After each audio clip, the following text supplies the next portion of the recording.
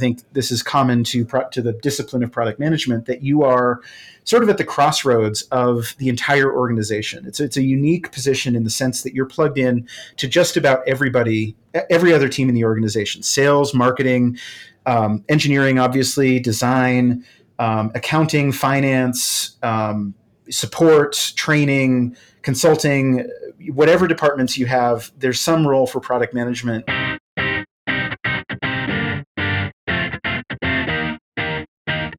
Welcome to 33 Tangents, a roundtable discussion covering a wide variety of topics from digital analytics to working remotely to current happenings in business and technology. Your hosts, Jason Thompson, John Narang, Jen Coons, and myself, Jim Driscoll, all live in different areas of the world, but work together in the same company. Our regular day-to-day conversations often go off in various directions, and the goal of this podcast is to share our ideas and find new ways to engage with others.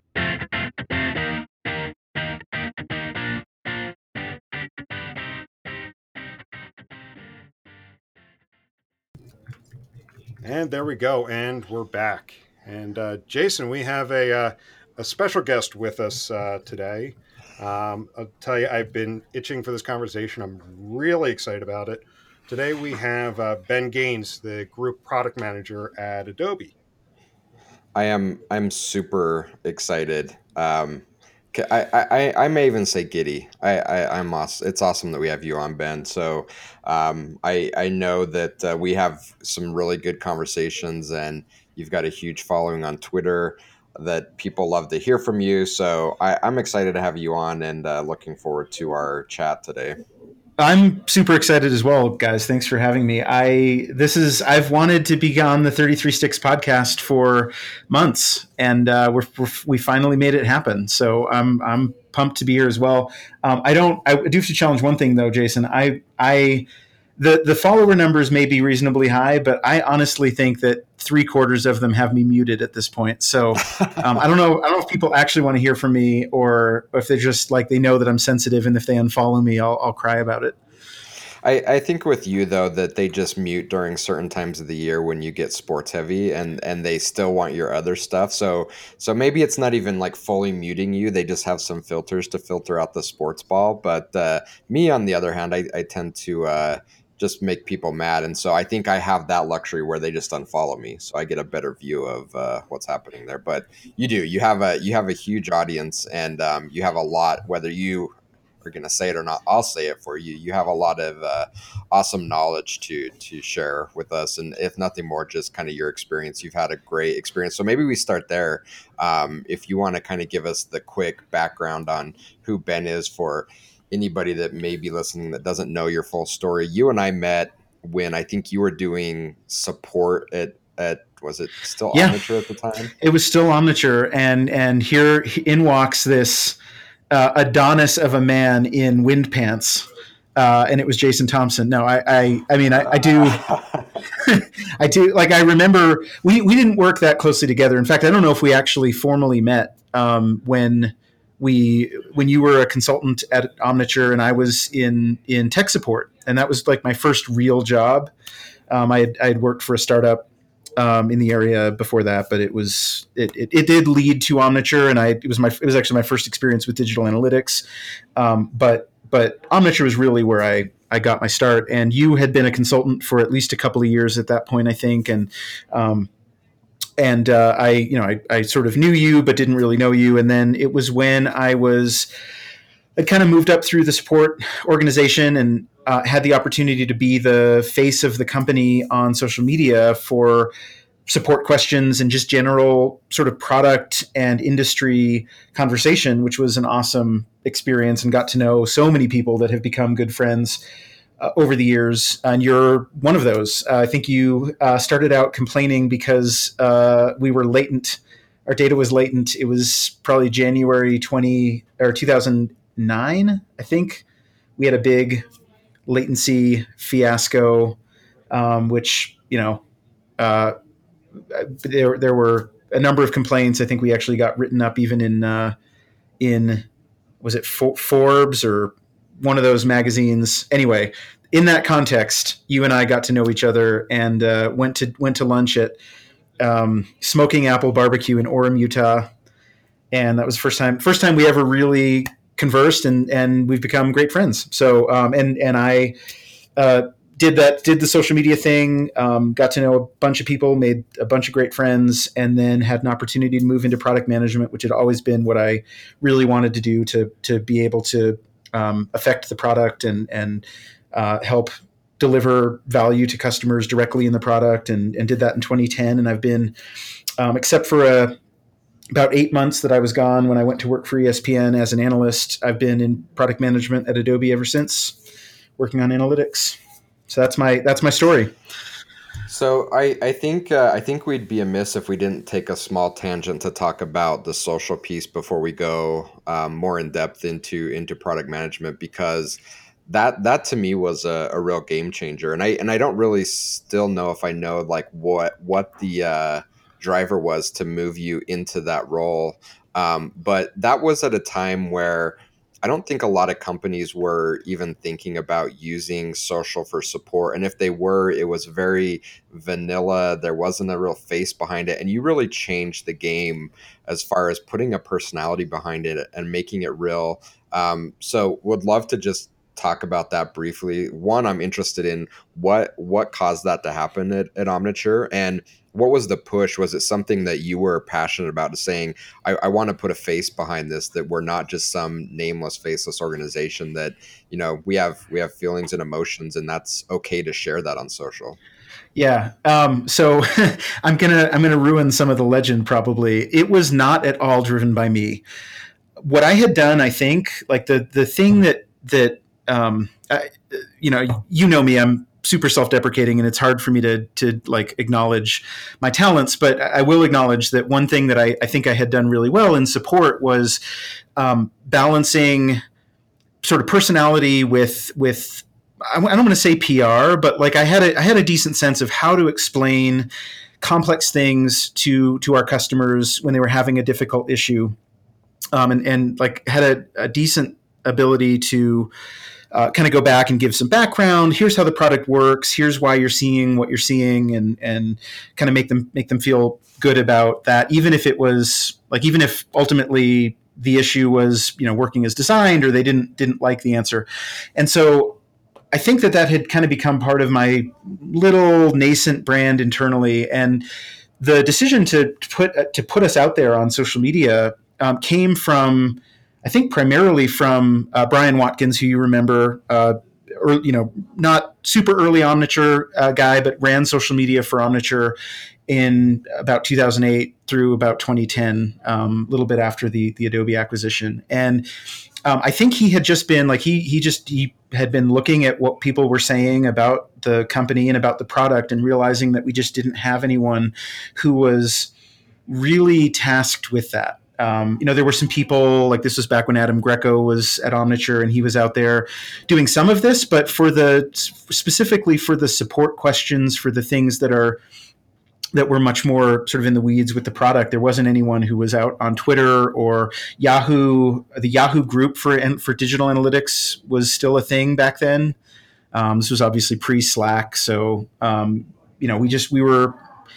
Brian just wanted someone who could be out there monitoring, and we didn't intend for it to be a full-time job, and it never really was. Like I was at the time still doing a little bit of support and doing some technical writing and documentation, but it quickly became apparent that there was a ton of conversation, not just about Omniture and about the product, but about the industry that we needed to be a part of and needed to have a voice in. And so I kind of expanded it, and Brian was super supportive. He totally got, like, the great thing about Brian was that he just intuitively understood that social media should be about genuineness and about personality, and you shouldn't, like, the brands that do this best, as you pointed out, are the ones that are not afraid to make a joke, to put a little bit of personality in their responses. And so he was totally on board with that, encouraged me to be myself, to speak in my own voice. And that led to some, like, that's probably how I became friends with people like you and Rudy Schumpert. The list goes on and on and on, Eric Matisoff, so on and so forth. And so yeah, it was awesome, and that's how it happened. Like it was just like, hey, can you just check in on Twitter a few times a day and respond to these Yahoo groups, and then it just kind of snowballed as the industry grew, and as that was as we were finding success in doing that and in resolving people's concerns and questions, and so it became a bigger and bigger thing, and that's really how I got to know the industry beyond just the Omniture product set. And without that time in my career, there's no way I would be in product management. It allowed me to show up in product management with an understanding of the industry that I wouldn't have had if I had just been coming from support. So did that time doing the social thing, did that kind of make you want to go into product management? Where did the kind of idea for that come from? Or did you always know that you wanted to be in product management?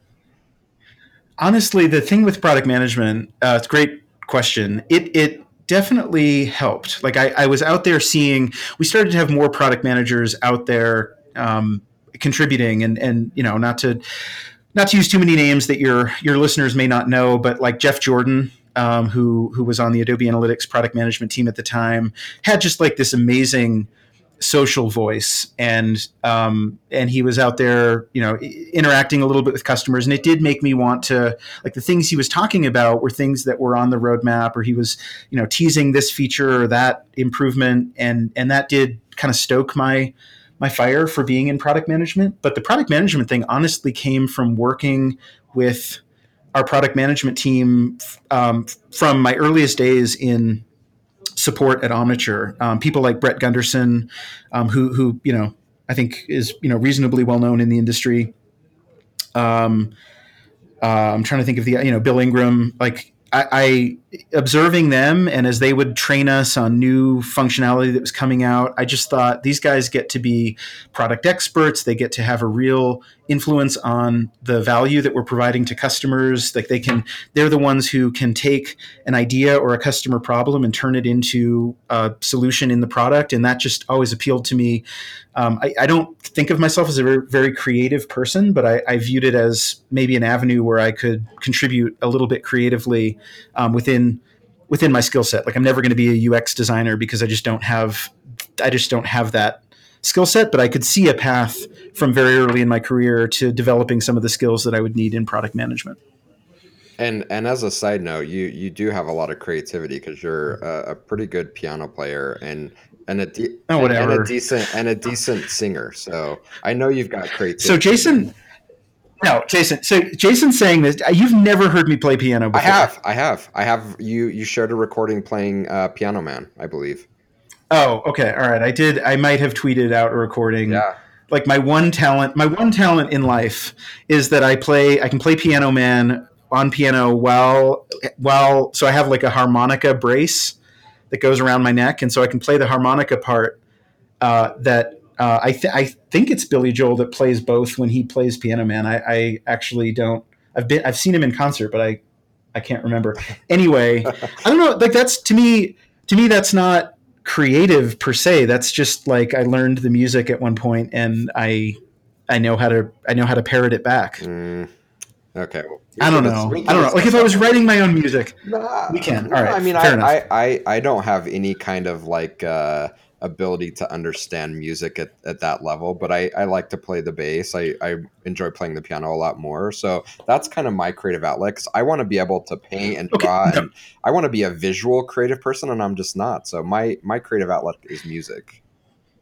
So what's interesting about that, Jason, is that you say you want to be a visual creative person, and you're not, and you might not be. Like, I'm not going to try to convince you have that skill, but you're like, when I think about Jason and creativity, food comes to mind. Like, you're constantly just creating recipes out of what you've got around the house, or it seems like. I mean, maybe who knows? Maybe you're following a recipe guide, but it seems like you're able to just synthesize recipes, and that's a creative skill I would kill for. We were just talking about this with my family the other day, that I don't have, like, I'm really good at following a recipe, but I'm friendly envious of your of your cooking skills. Fair enough, and we'll get back on track here. But I do want to mention that as part of your self-deprecating nature, that you have some amazing culinary skills, because Ben at one time made me these grilled pork belly nuggets of some amazing goodness that I still crave. So you do have some strong culinary skills as well. I'm not sure I remember that. Really? What was you got pork belly? you got the little indoor grill and you put the meats on it. Oh yeah. Right. The Korean barbecue, yakiniku. Yeah. I did. Okay. Belly from Harmon's. Yes, it is good. That is good. It was fantastic. Indeed. So back on product management, you spent time doing social. That kind of got you exposure, got you some really good experience with future potential clients. What ultimately led to you going into product? I think you did graduate school at the University of Utah. Was that kind of part of that process, or was that just was another goal you had in life? That was something that this is an interesting fun fact that not a lot of people know about me. It was between business school at the University of Utah or master's in family therapy. I was the other, I had for a while, I thought I wanted to be a marriage family counselor.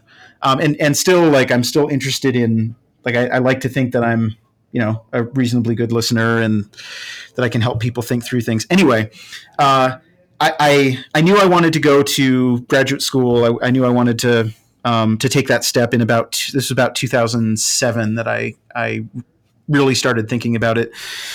Everything just kind of, the timing of things really just worked out super fortuitously. I couldn't have planned it any better.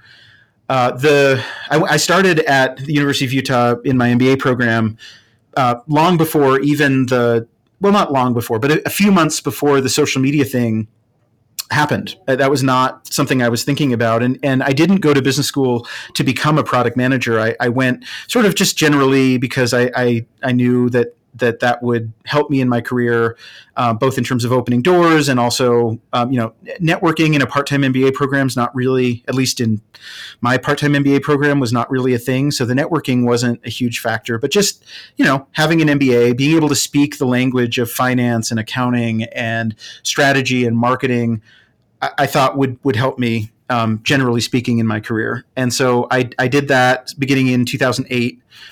Social media thing happened at the very end of 2008. So I think December, it was exactly 10 years ago, actually. It might even be 10 years ago to the day that I joined Twitter.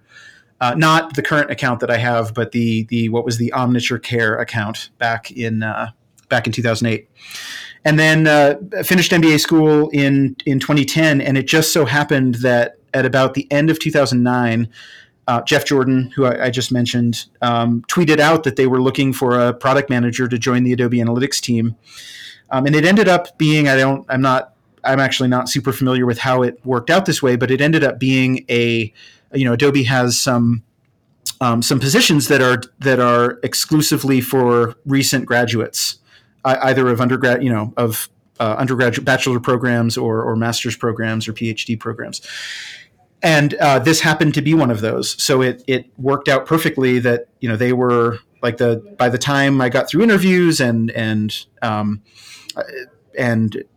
worked on a transition plan for me to join the product team, my MBA program was ending and I was able to just slide right into product management as my MBA program ended. So that's the mechanics of how that went down. That's awesome. I would love to hear, because we get kind of a small glimpse into the life of Ben that you share on social, which is great. But I think we get to see product managers in maybe three different realms. You're either getting yelled at because people think something sucks. You're getting praised because people are truly enjoying and getting value out of the product. Or you're out talking about it at conferences, talking with customers. I know it's way more involved and complex than that. So what's it like to be a product manager at a huge enterprise brand like Adobe? Wow, there are so many ways to answer that question. All of the three things that you mentioned are a huge component. Personally, as you would imagine, I tend toward uh, obsessing on the negative. So when people say, "Hey, this thing about your product sucks," I take that a lot harder than I take a than I than the benefit that I get from people lauding the product, which is just, I think, my own personality, and other product managers might be different. Um, what it's like, I think, is an opportunity to be empathetic, like to I'm trying to think even where to begin here. Like, the day to day is crazy. There are no 2 days that are the same. The interesting thing about product management that I didn't have a full appreciation for when I joined this team, and this I think is true anywhere, whether it's B2B or B2C product management, enterprise versus SMB. I think this is common to the discipline of product management, that you are sort of at the crossroads of the entire organization. It's a unique position in the sense that you're plugged in to just about everybody, every other team in the organization: sales, marketing, engineering, obviously, design, accounting, finance, support, training, consulting. Whatever departments you have, there's some role for product management to either train people on new stuff, or to help come up with how you're going to go to market for a product or a feature. Oftentimes, coming up with building a successful product requires collaboration between all of those groups. If any one of them fails, then you're at risk you're at risk to lose customers or to lose opportunities. And so product management is kind of the sinew, the cartilage, or the tendon that holds all of that stuff together in a lot of ways. And so, you might go from, talking to the finance team about, how our next quarter looks like, or how our next quarter looks, to talking to our sales team about their motions and how they talk to customers about an upcoming product or feature, to working obviously with engineering and design to take the customer problems that you've learned from your interactions with brands all over the world and turn that into product. And so, it's really hard to, product management is notoriously hard to define. Some of that is because it's different in different places and in different industries, but a lot of it is just that, ultimately your job is to take customer problems, feel empathy. That's like the number one, I think, if I had to say number one product management skill that's required, it's the ability to empathize with your customer and with the market, and then turn that into solutions. Everything beyond that seems to depend on what you're doing in product management and what kind of a company you work for. Right. And I think that that's what makes it so challenging, in that you can have all of those operational pieces of being a product manager down pat, but there's still a whole other piece that you need to add to it, in that not only do you have to be able to manage all of these conversations and relationships and map problems to solutions, you also have to have really, really deep domain expertise in the products that you're building for. So, that's a layer on top of how do you have the time to hone all of those different pieces that are required to be a good product manager? You don't like that. That's the thing. You don't. I don't. And this brings up an interesting topic that I know we've tweeted about in the past, and that is that I don't feel. So I don't have a side hustle, right? Like I don't. There's nothing I do on the side other than join this podcast. There's nothing that I do on the side, and I'm not, I've talked to some other product managers about it, and we're like, I honestly don't know how I would do that. There's not really an opportunity to go home at the end of the day. You're so consumed by the problems that you're trying to solve and the business that you're trying to grow inside of a company that the thought of doing something else is, and that isn't to say that I have no work-life balance. Obviously, I watch a ton of sports. I play with my kids. I do a ton of stuff, but it's tough. It takes a lot of focus and a lot of effort to hone all of those skills, and it doesn't leave a ton of time for other professional pursuits, at least for me. I maybe I'm doing something wrong. I've also heard people say that good product managers shouldn't be busy, so I could very well be a bad example here. I just don't know how that's possible, and I think there's I don't Yeah, I mean, agree. I think I there's don't know. a big overlap with, running a business, because all of the things that you mentioned are also key to running a business. You can't just be really good at your domain expertise. You have to have all of these operational pieces on top of it, and you just try to keep ahead, and you can't keep up on everything. It's very difficult, and I think probably the same with being a great product manager is you learn how to strike that right sense of balance. And I think that's just kind of part of the creativity, is that you can't consume everything. So what's the right balance so that I can create the right products for the right people? It sounds incredibly difficult, but in the end, probably incredibly rewarding. It is. It's definitely rewarding. I mean, I'm actually interested to hear if you're prepared to talk about it, how you think about that. I mean, that's like to your point. It is running a business like that at least for me, and at least the way that we do it, or the way we think about it on the product management team for Adobe Analytics. We think about it, obviously, like we're not like there's this whole thing, by the way, CEO of the product, which is half true and half not true, and I won't get into the details on that unless you're interested to hear it. But um, like you're not actually like you're not the CEO. You actually are the CEO. So I'm interested. Like we have kind of a microcosm, or like a kind of a niche version of running a business and having to balance those things. You're actually having to do it. You have an actual company with employees, and you're in the numbers. You know what your growth goals are, and so on and so forth. How very practically do you balance those things? Not very well, but it's something. Oh, whatever. Well, I mean, Self-deprecating Jason. it, it's incredibly hard, and I would say in the beginning, it was a lot like just getting thrown in the deep end and just trying to fight to keep your head above water. And I think the default position that keeping your head above water is just doing what you do well, and that's where I focused for so long. Is I can execute at a high level. I can create great relationships with clients, and I'm just going to focus on that. But at some point in time, you have to take a step back and say, well, there's a lot more that I need to be doing. How am I going to strike this balance? And for me, it took a couple things. One, it took just me accepting that I needed to be much more deliberate in how I frame my day, my week, my month. Because in the beginning, I literally just went in, and wherever kind of the winds pushed me, that's what I did. So taking a step back and realizing it's okay to kind of design what my time looks like, and that was the biggest help of all, is just that mental shift to go from just being haphazard, ad hoc in everything I do, to trying to be more design focused in how I face my day and my week. But another big thing was realizing what I was good at and what I wasn't good at from an execution standpoint. I always tend to have the vision in my head. Like, I know where I want to go. I know what the top of the mountain looks like. It's the getting there that's the hard part. And there are some pieces of that journey I'm really, really good at. There's some pieces I'm not good at. And there's some pieces that I just hate doing.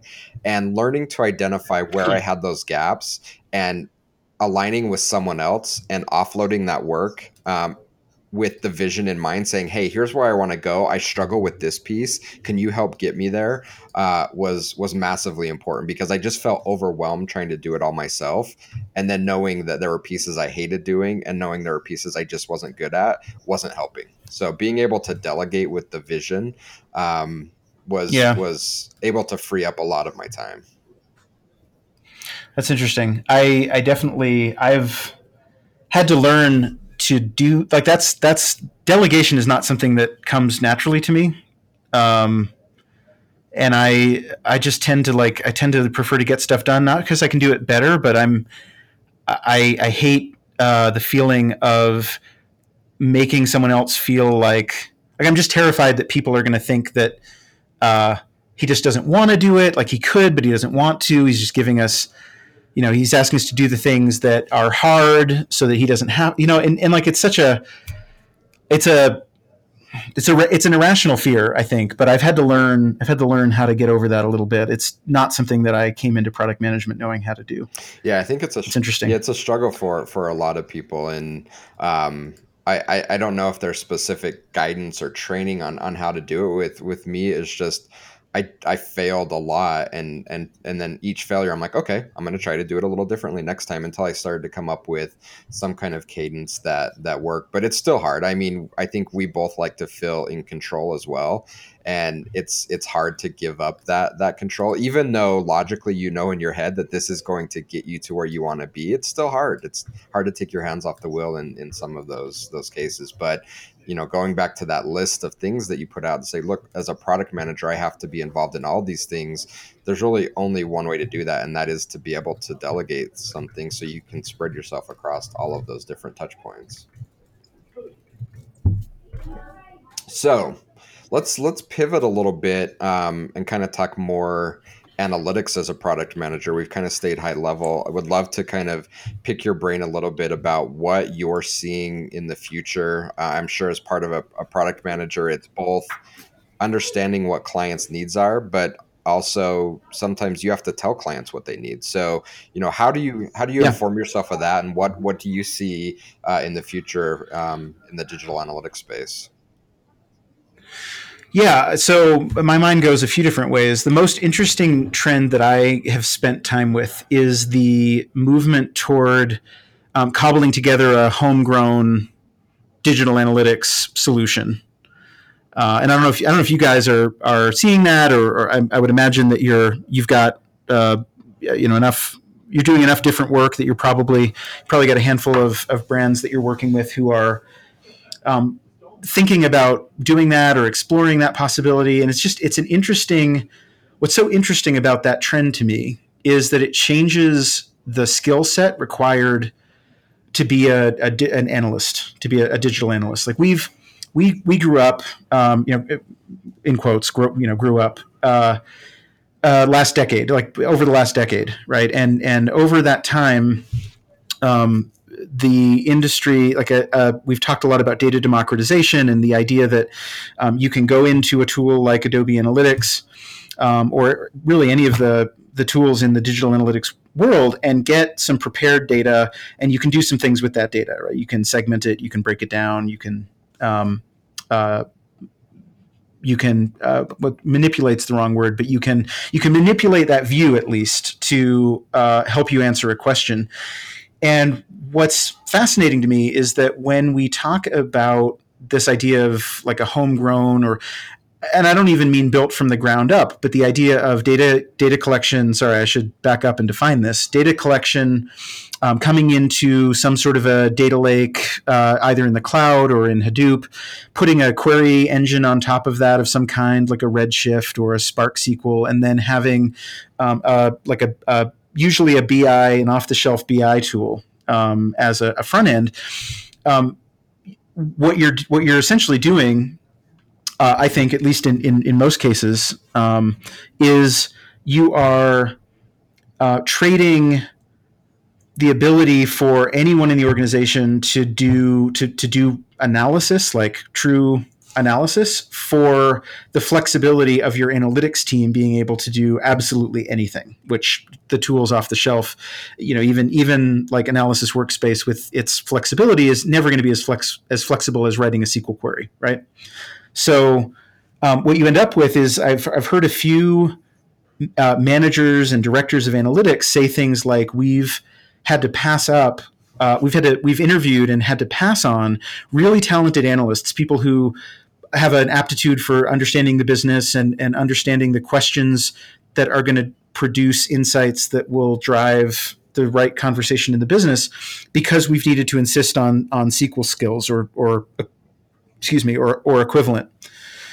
And so it's like there are a whole bunch of fascinating aspects to this trend. Like one, that it changes the analyst skill set. There are people who, maybe 5 years ago would have been qualified for one of these roles, who now, like, that particular role at that company may be closed off to them until they develop a set of skills that are different from the traditional digital analytics skill set around, understanding the Adobe Analytics or Google Analytics or Core Metrics data schema and how to implement it and how to get insights out of that implementation within a tool environment.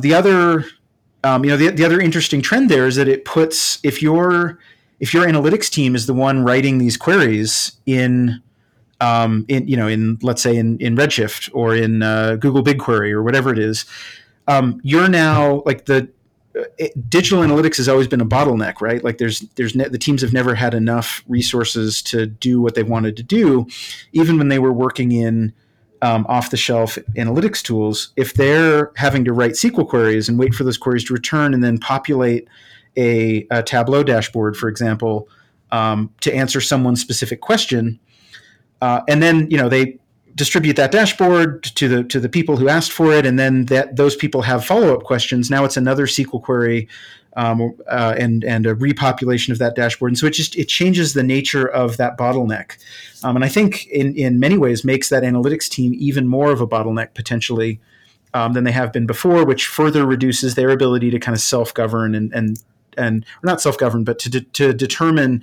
the areas of strategic analysis that they want to focus on, which is another thing that we've been hearing about for, as long as I've been in product management, that there just isn't enough time in the day. So that's the first thing that comes to mind.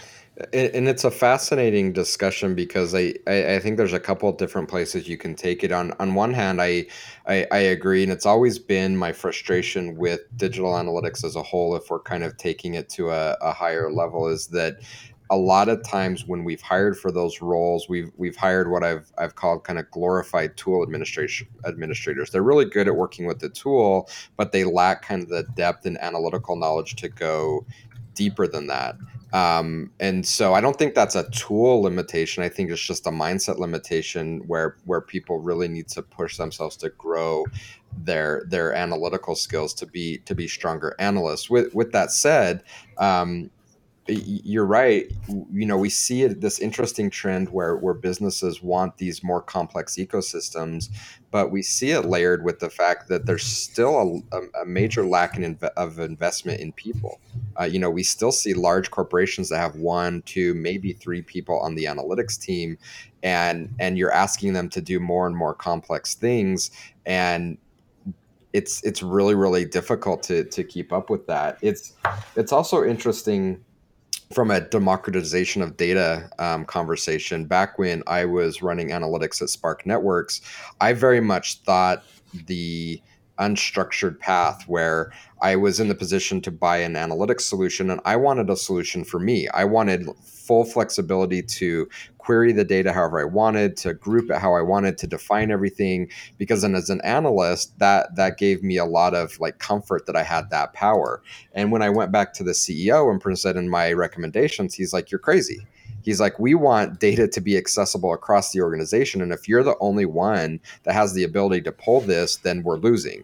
And so ultimately we ended up selecting Omniture because it gave us a better chance of providing access to data more broadly across the organization.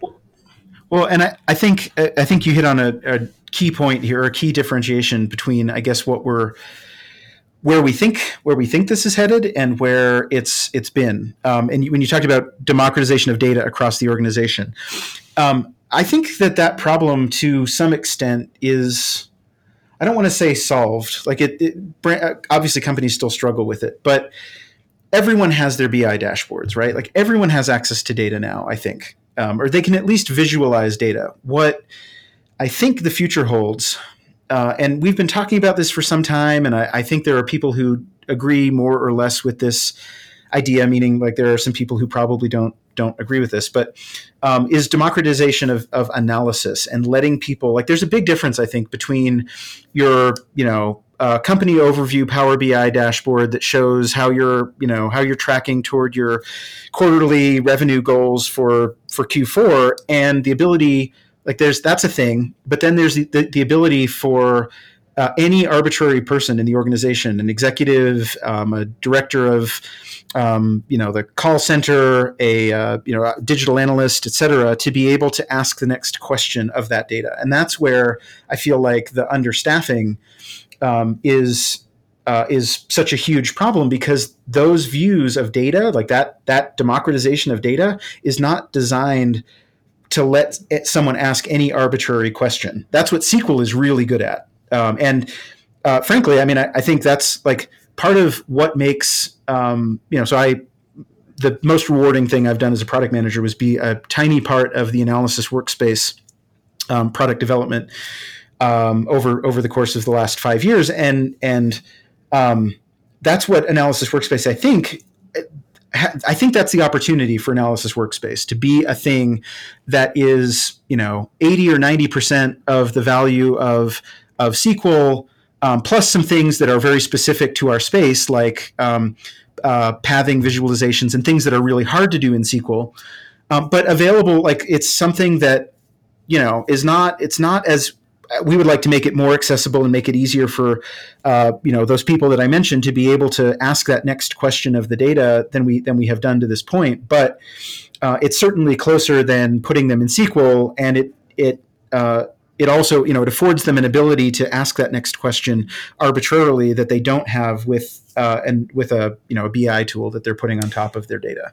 So I think that's the beauty of Analysis Workspace, is that it strikes that balance in that you can always go completely unstructured, but you have to start from pretty much nowhere. What Analysis Workspace and tools like it give you is someone has thought through kind of the most common types of things that you want to do and given you basic structures to build with.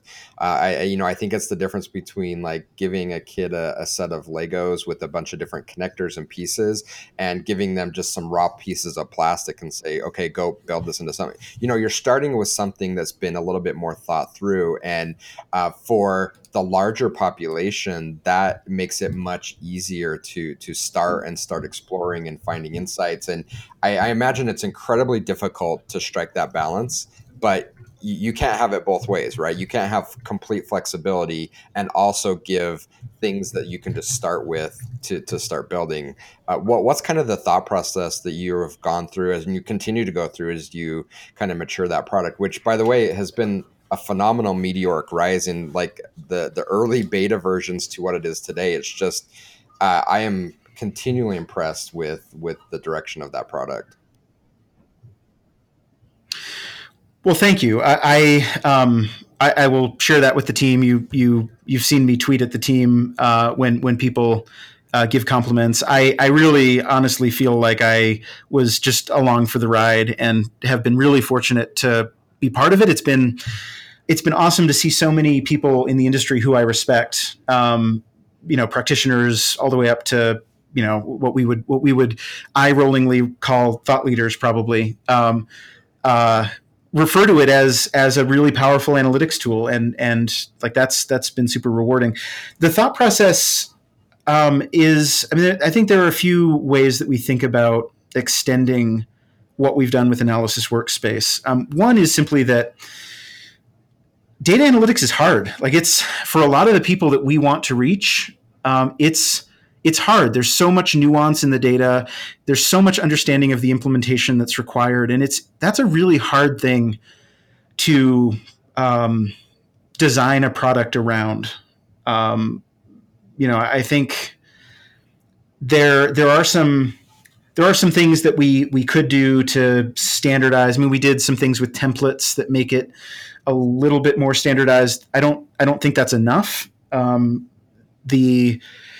There are always going to be custom things that organizations are going to need, and that they're going to need to create. And I think the fact that BI exists probably proves that. I think, though, that they're at the heart of every kind of every person who goes into an analytics product, an analytics front end. Not SQL, but a tool like Analysis Workspace.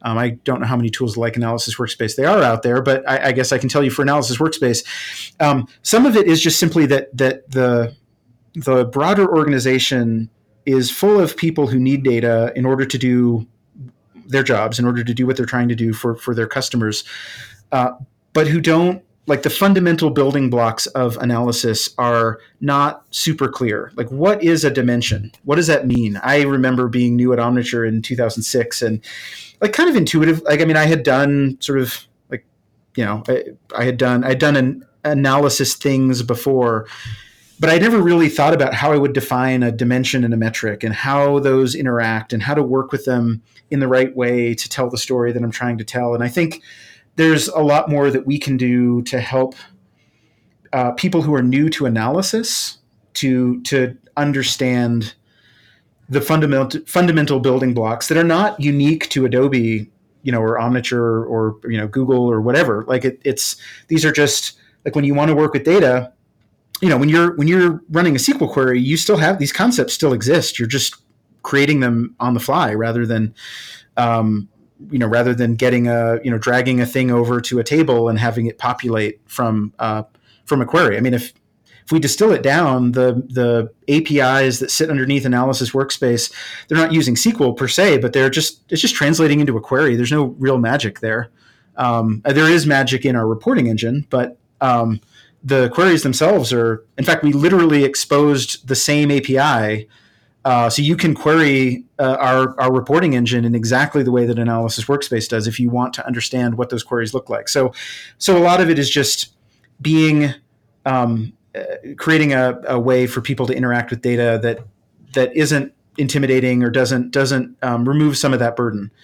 And then there are a handful of other things, but I would say that's probably the biggest thing. That and helping make their implementation sort of transparent, so that they don't, so that people don't have to figure out what's the right dimension to use, what's the right metric, but doing a better job managing that stuff. No, and again, I think you and the team have done a phenomenal job with that, and just seeing how we use it, seeing how our customers use it, it's an exciting product to follow as you continue to add more maturity into it, and it's awesome stuff. So, dude, this has been an amazing conversation. I'm super glad you joined. But before we wrap up, I want to go back to product management and ask one more question, because it's one that I've been itching to ask and a little bit disconnected from the analytics talk. But I'm going to ask it anyway. And maybe it's because we're so closely involved in the analytics industry that I see this, but it seems like there are a lot of fanboys, girls, haters in this space. Question number one, in talking with your colleagues in other industries, do they have that same thing where you have really strong polar opposites of people that have thoughts about your product? And then the follow-up question would be, do you enjoy that, or is that a real challenge in your job? So I think that's a thing that has some differences probably between B2B and B2C. One of the interesting things that I've observed is that B2B software struggles to some extent. Like, what is an amazing B2B software experience that you've had that's made you just love using this? Well, actually, you know what? I can think of a few that you probably love. Here's what I'm getting at. People doing their jobs, like for a lot of people, you're a very passionate person, Jason, and Jim, you are as well. Like you guys, and I'm the same way. Like we get a lot of fulfillment and satisfaction from doing our jobs. A lot of people, I think, aren't that way. It's a 9 to 5, right? They have to use Salesforce.com, or they have to use Adobe Analytics or Google Analytics, or they have to use SAP. And so there's this interesting dynamic where, like, people who use, say, I'll just pick on Twitter, or, pick your favorite workout app, Strava, or Map My Run or Map My Fitness or whatever. Like, people are using those apps because they want to be using them. They don't have to be using them to do their job. And so you end up with this weird customer satisfaction discrepancy between B2C and B2B. That's just the nature of people. Not everyone wants to be at work all the time. Not everyone wants to be. And so you get these complaints that, that may not come up in a B2B or a B2C context, or haters that are frustrated about other things, or they're frustrated because someone's making them use a product. And so it's kind of interesting in that regard. I know that's not quite what you asked about, but that does there's like it's something I've observed, and I've asked a few people in other industries on the B2B side if they have observed that in their interactions with customers, and it seems to be a pretty consistent theme. In terms of so they do. So absolutely, especially in the B2B space, you've got there are haters. There are people who just despise Concur for submitting expense reports. They just hate it, and they will tell you how much they hate it, and they'll tweet about how much they hate it. And like it seems to be a theme in their lives, or they had to implement it somewhere, and that was such a terrible experience that they. And I'm picking Concur. Sorry, that's not to throw shade at Concur. I actually don't know. I picked a random B2B software package. Concur might have amazing customer satisfaction numbers. But then in terms of it bothering me, or how I feel about it, like I've had to learn. I remember I had an interesting. You remember this? I think you might have been involved with this. An interesting, let's say, conversation with Evan Lapointe back in maybe 2011 or 2012, where his point, which I think is actually totally valid, is that it can be really easy as a product manager. You pour your heart and soul into building these products, and you want to see them succeed, not just because obviously that's good for your company and for your career, but because it's your baby and you've built this thing and you want people to love it. And it can be really easy to spend too much time with the fanboys. And that was what Evan was accusing us of. And I think it's a completely valid point. I don't know if we were doing that at the time, but the essence of his point is completely valid, that you need to make sure that you're listening both to the fanboys. You definitely need to hear people say, in what was the one I heard I heard someone just the other day said something, and I'm not going to remember it off the top of my head, but I'm just talking about how Analysis Workspace had made their life easier and had put time back in their on their calendar so that they could pursue other things. And like, that's super rewarding, and you need that because it's what keeps you going and sustains you. But you also definitely need to be talking to and listening to the people who think you're terrible. But certainly, like, I wouldn't sit here and tell you that we don't have those people.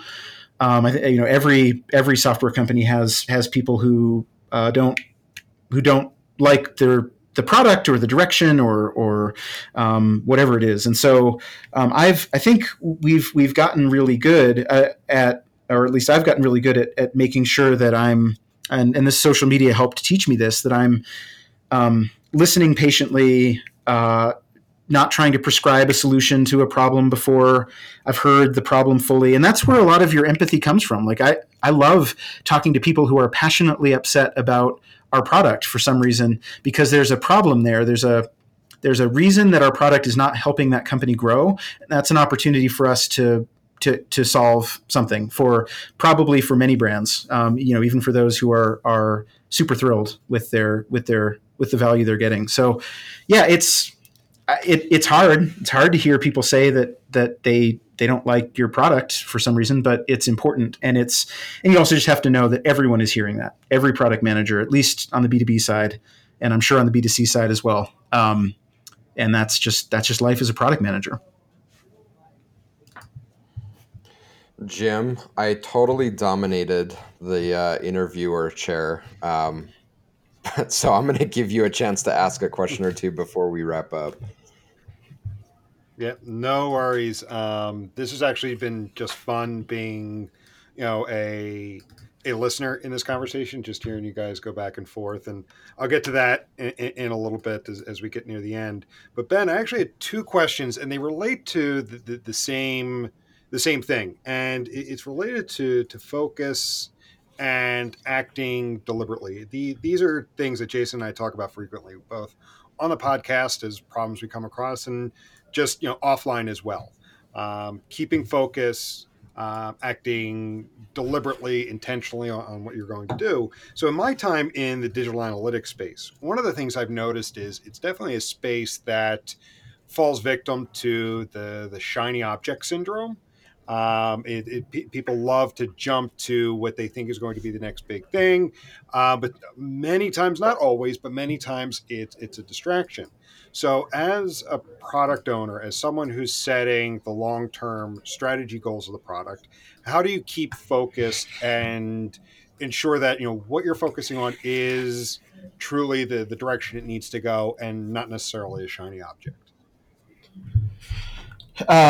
Great question, Jim. And I don't know that there's one way to do this. I mean, I can talk to you about kind of my thinking on it. This actually is right in line with my very favorite product management quote, which actually comes from a non-product manager per se, Winston Churchill, who said, supposedly, I haven't validated it, but it's either way, it's a great quote. Supposedly, he said, "You will never reach your destination if you stop and throw stones at every dog that barks."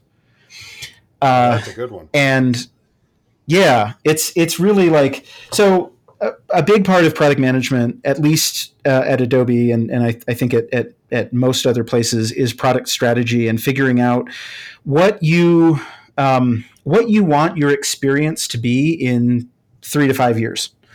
And that even, like, when I say experience, I mean, like, we've gone through the process at times of just writing down, here's what we want customers and users of the product to feel and to be saying to themselves when they're using our product 3 years from now.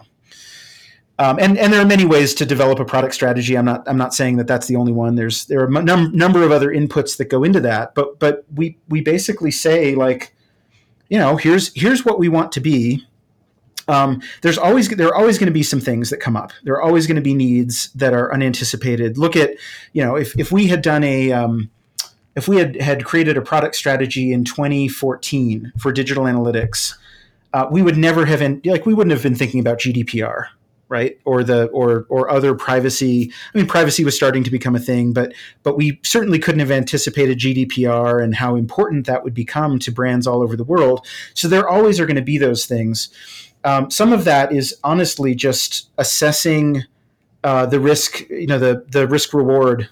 GDPR was one that the penalties are so severe that we were for the brands that were trusting us with their data. If we weren't helping them be GDPR compliant, we were not going to be able to do business. And so that was something that obviously you look at your product strategy and you say, we truly cannot afford to not execute on our plan for GDPR and privacy legislation. So that's a thing that happens, and that's definitely going to happen. Beyond that, it really is it's up to each product leader, I think, to have to have it's up to the product team to have a shared vision. My leadership at Adobe has been really good, I think, at making sure that we all know where we're headed, and that we know what we want to be in 3 to 5 years. We know what we want that to look like. We know what we want it to look like to buy Adobe Analytics in 3 to 5 years. And if we share that vision, then it's relatively easy to prioritize how we're gonna go about it. We've got a bunch of product managers on Adobe Analytics, and I think that they would all tell you that that they're because we know what we want to be.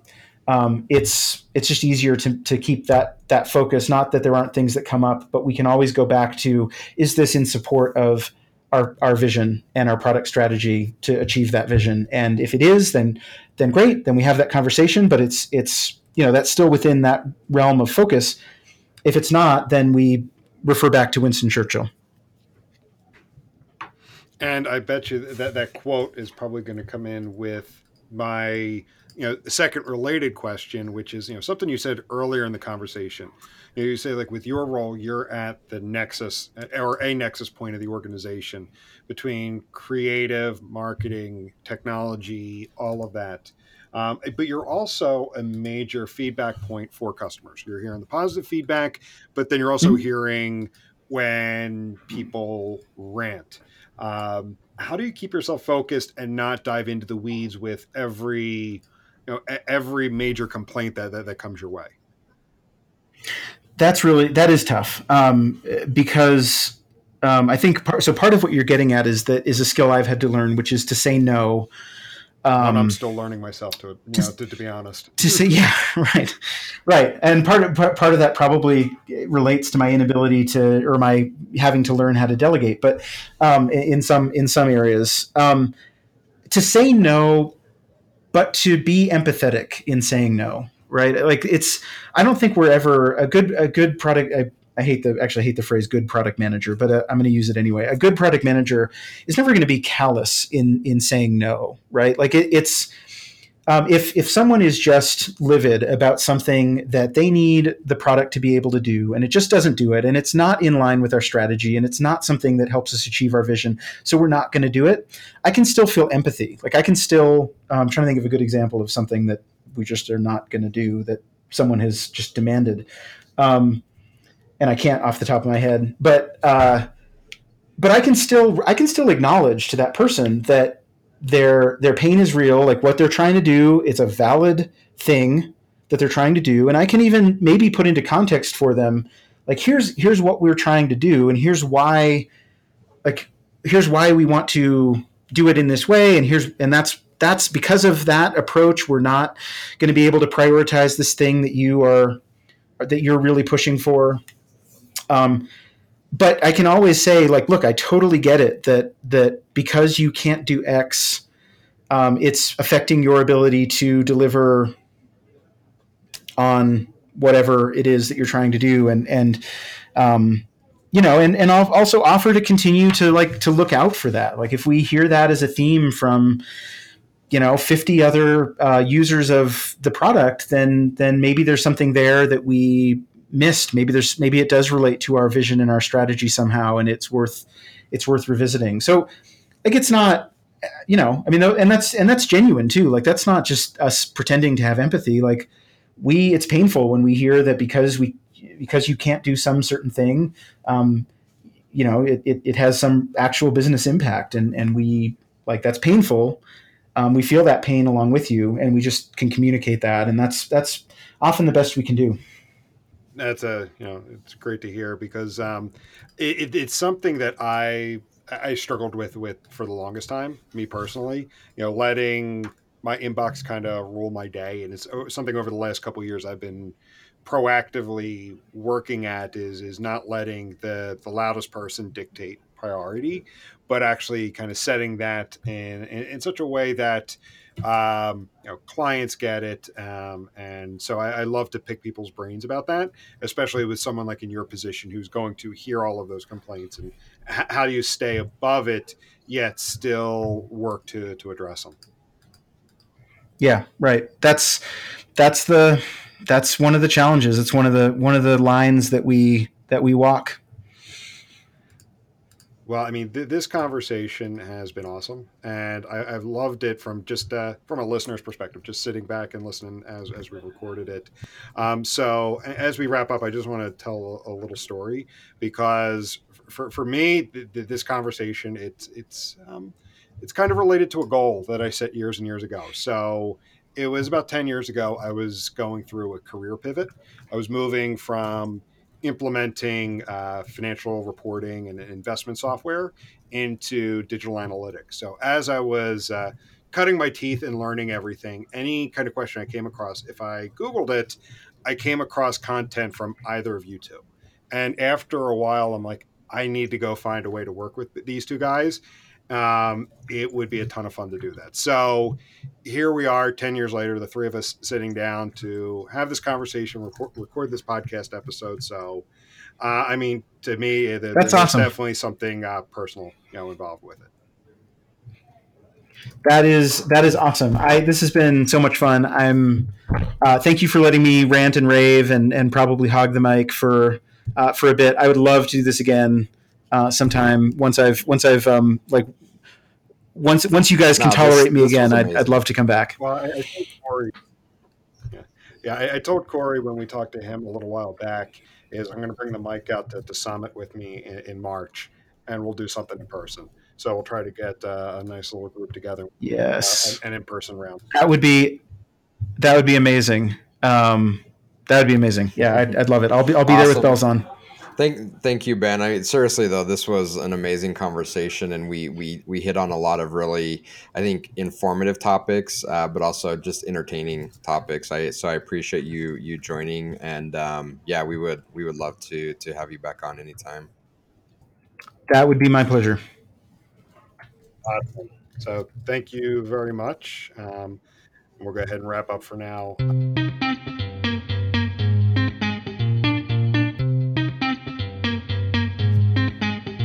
Thank you for listening to this week's episode. We hope you enjoyed it.